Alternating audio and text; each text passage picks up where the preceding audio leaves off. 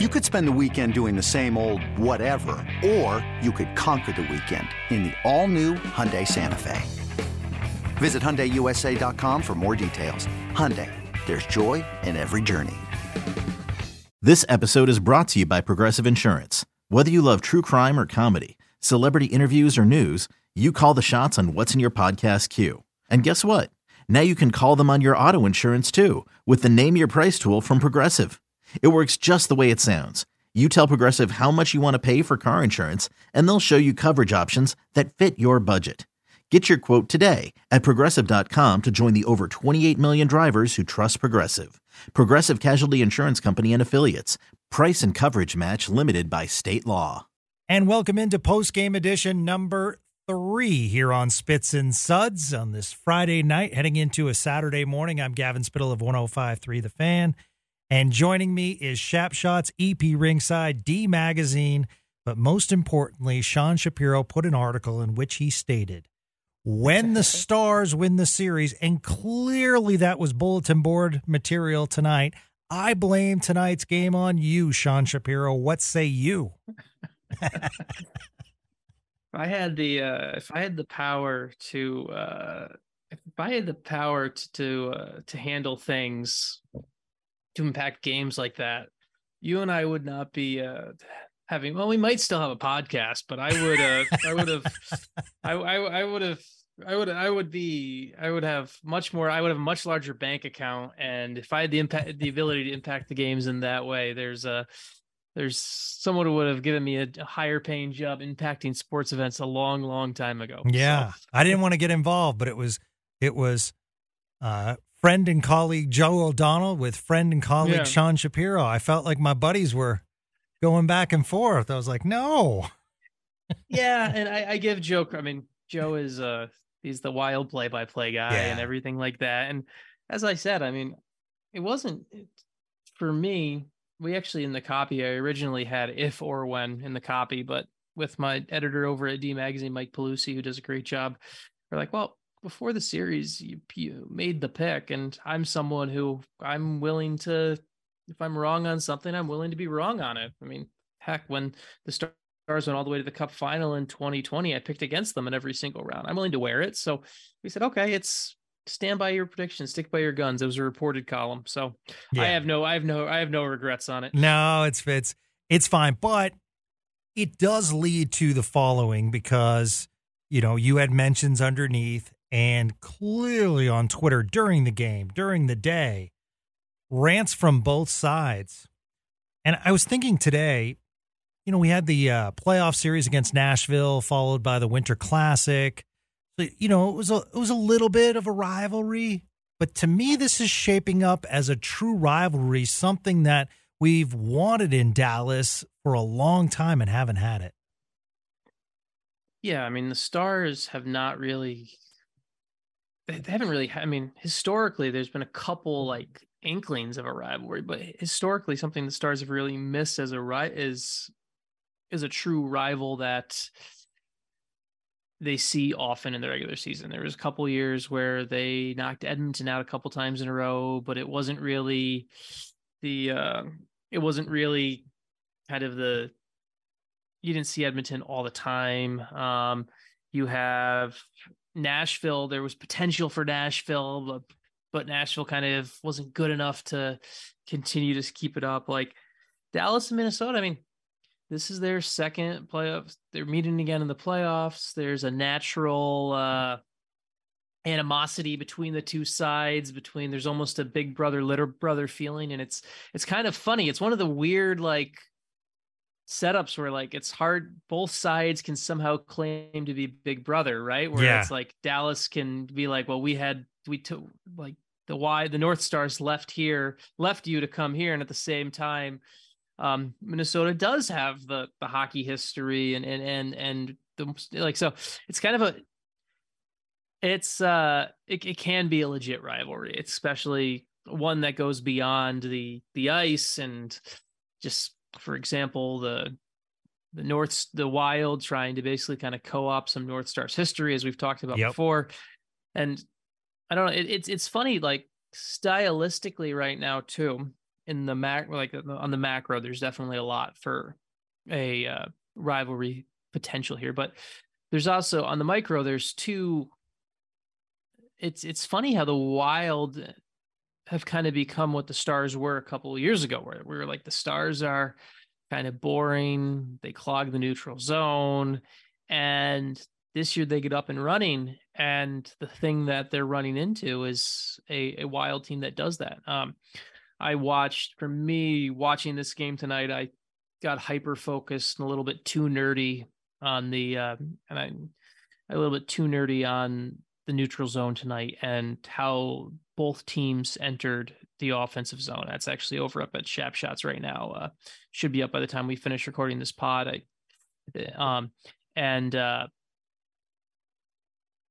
Minnesota tonight basically turned the Stars into a dump and chase team. And by my non-scientific math, the most telling part of it was the second period. The Stars had, once again, this is not scientific, this is my hand tracking, but in the second period, the Stars had 31 times the Stars had a quote unquote zone entry. 21 times it was a dump in, 9 times they carried it in, 1 time it was a pass in. But the Robertson, Sagan, Hintz line did not have a single clean entry into the offensive zone.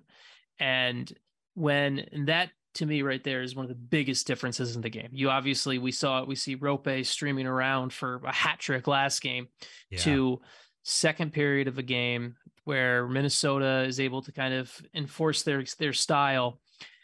There's nothing clean happening for the Stars top line. And that to me right there is kind of, if you're looking for a game in a nutshell standpoint, that may be it right there, where the Stars top line and the Stars in general, they just couldn't do anything in transition. And the Wild were able to kind of weather things and handle things effectively enough until their big players made the plays. The Wild played this game like it was very much like the rope-a-dope, right? Where you're willing to, you're not opening yourself up. You're willing to take the body shots. You're willing to keep keep activity low. But when it happens, when you get that chance to break, you've got Zucker, you got your big name guys showed up in the moment. And the Stars scored 7 goals in game 2, but we do have to start just having the discussion of, and this is the discussion I'm sure the Stars will have late tonight and tomorrow morning. You got to start getting something at 5-on-5. You have to start. I mean, I know like the Joe Pavelski absence is obviously hurting them a lot, but Jason Robertson, like, he needs to be better. Like, he has to be better. And this is something where you're an 109-point player in the regular season and you want to be treated like a top player in the world. This is where you have to step up. This is where you have to show up more at 5-on-5. This is where you have to do more. I mean, 1 goal for Luke Glendening on a dump and crash. And it was actually one of the Stars' worst chances of the game. It was Colin Miller dumping the puck in, and good on Luke Glendening doing the veteran thing to crash play. But other than that, can you really think of a chance that the Stars actually had in this game? It's the only thing the Stars really did effectively in this game. And it's just, and I would argue this is more so based on the Wild just being terrible in this area, as the Stars dominated the faceoff circle again. But ironically enough, on a night they dominated the faceoff circle, they lost 2 key ones on power play on when they were shorthanded, and so that added to inflated the differential. Like, the Stars' offense was absent tonight, and it was bad. Another day is here, and you're ready for it. What to wear? Check. Breakfast, lunch, and dinner? Check. Planning for what's next and how to save for it? That's where Bank of America can help. For your financial to-dos, Bank of America has experts ready to help get you closer to your goals. Get started at one of our local financial centers or 24/7 in our mobile banking app. Find a location near you at bankofamerica.com/talktous. What would you like the power to do? Mobile banking requires downloading the app and is only available for select devices. Message and data rates may apply. Bank of America NA, member FDIC. you mentioned something small, and I want to mention something small because I think it told a lot about tonight. 14:40 mark of the second period. Sagan wins the draw. It goes to Hintz. Passes it about 4 feet away to Robertson. And then Robertson tries to pass it another 4 feet away. It gets away and back to the Wild. And I just felt as though the stretch pass was non-existent tonight. I felt as though the speed was neutralized by the Wild. They did a really good job. I thought there, for the first time in this series, I felt as though there was hesitancy from the Stars, almost afraid to make those passes and to take those chances. And I just felt as though when you don't have that speed, they just fell, it was obvious. They fell into the Wild game, the slower game, the taking of the penalties, the pushing back, which draws a penalty. It just didn't seem like, I don't even want to use the term focus. It just seemed like they didn't have their game all night. And I agree with you. The quality chances just weren't there. I don't think they pushed Gustafsson a lot at all. In fact, I thought the net front presence wasn't there. Clearly the shots on goal weren't there. And disappointing. I do have to raise my hand. Listen, this is not a cheerleader show. I use that Tom Ghilardi term. Yeah. And so I'm going to raise my hand and say kudos to the Wild. Mm-hmm. They clearly outplayed this team tonight. There was no it was clearly outplayed. They played their game. And at times, and this is the part that I worry about, at times I felt as though the Wild showed the quickness. I felt as though the Wild got out in the odd man rush. I felt as though the Wild were clearing the zone really well. And listen, I'm not trying to pile on, Sean. I thought John Klingberg played really well tonight for the Wild. He did. And it's something where part of the, to use a good football analogy, the Minnesota Wild can be very much like watching Navy or Air Force play football, right? That's a good comparison. Yeah. It's the triple option. It's the triple option. It's the reloading. It's a lot of dumping the puck in, but they 4 to 5 times, not 4 to 5 times, but 3 to 4 times a period, they spring that play action pass like a Navy or an Air Force runs, and it just stuns you. Like, for example, I put the goal for the goal that made it the Johansson goal. Obviously, it's a great move in the end where he walks him, but part of that play is Minnesota's second goal. It's a design play they run where Klingberg throws the puck, it's not really a pass. It's kind of it's the alley-oop to, he's basically throwing a diagonal pass completely through the neutral zone, basically from one blue line to the opposite blue line. And Matt Boldy is the one who's going over there and everything like that. And Boldy's job as the forward in that play is to do one of 3 things. His job is to either just bump the puck by to the corner for another kind of cycle of things, to force the turnover, or lay the big hit. And so he forces the turnover on Colin Miller with speed, and Johansson comes in, and Miller and Harley are kind of all disheveled, and it leads to the pretty nice toe drag and finish. And it was the stretch pass that they occasionally do. There was one earlier in the game, the shift before the Zuccarello goal came.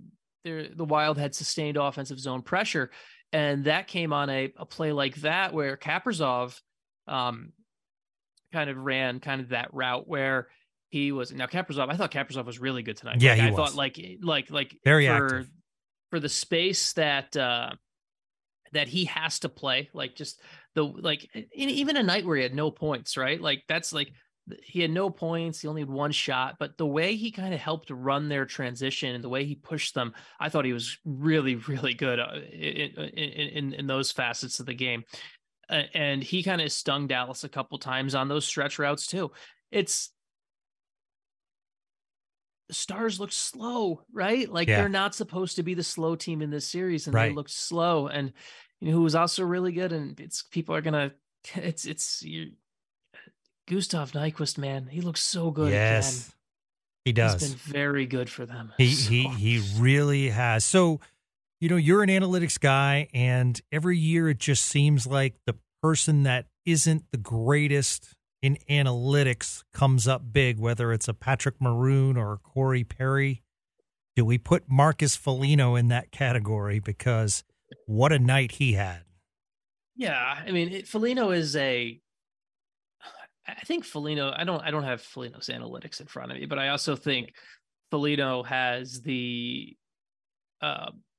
if he's on the right cycling team and he's in the right setup, it works really well. I think he's a guy, like, he's a perfect, we've talked about Zuccarello on this show before. How Zuccarello can play anywhere.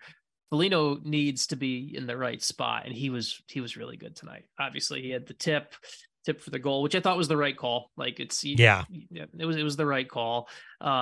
He was I don't know how many. He had a good amount of hits too. Like, he impacted the game a ton tonight.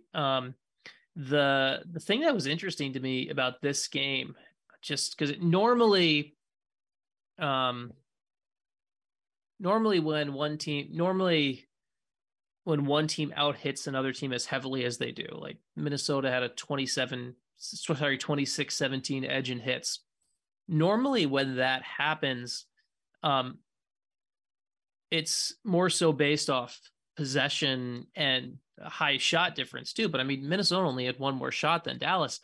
It felt like this was one of those where it just felt like it was complete implementation of a Minnesota game where the Wild forced the Stars to play their way. And that's the way the Wild are going to win this series. If the Wild are going to win this series.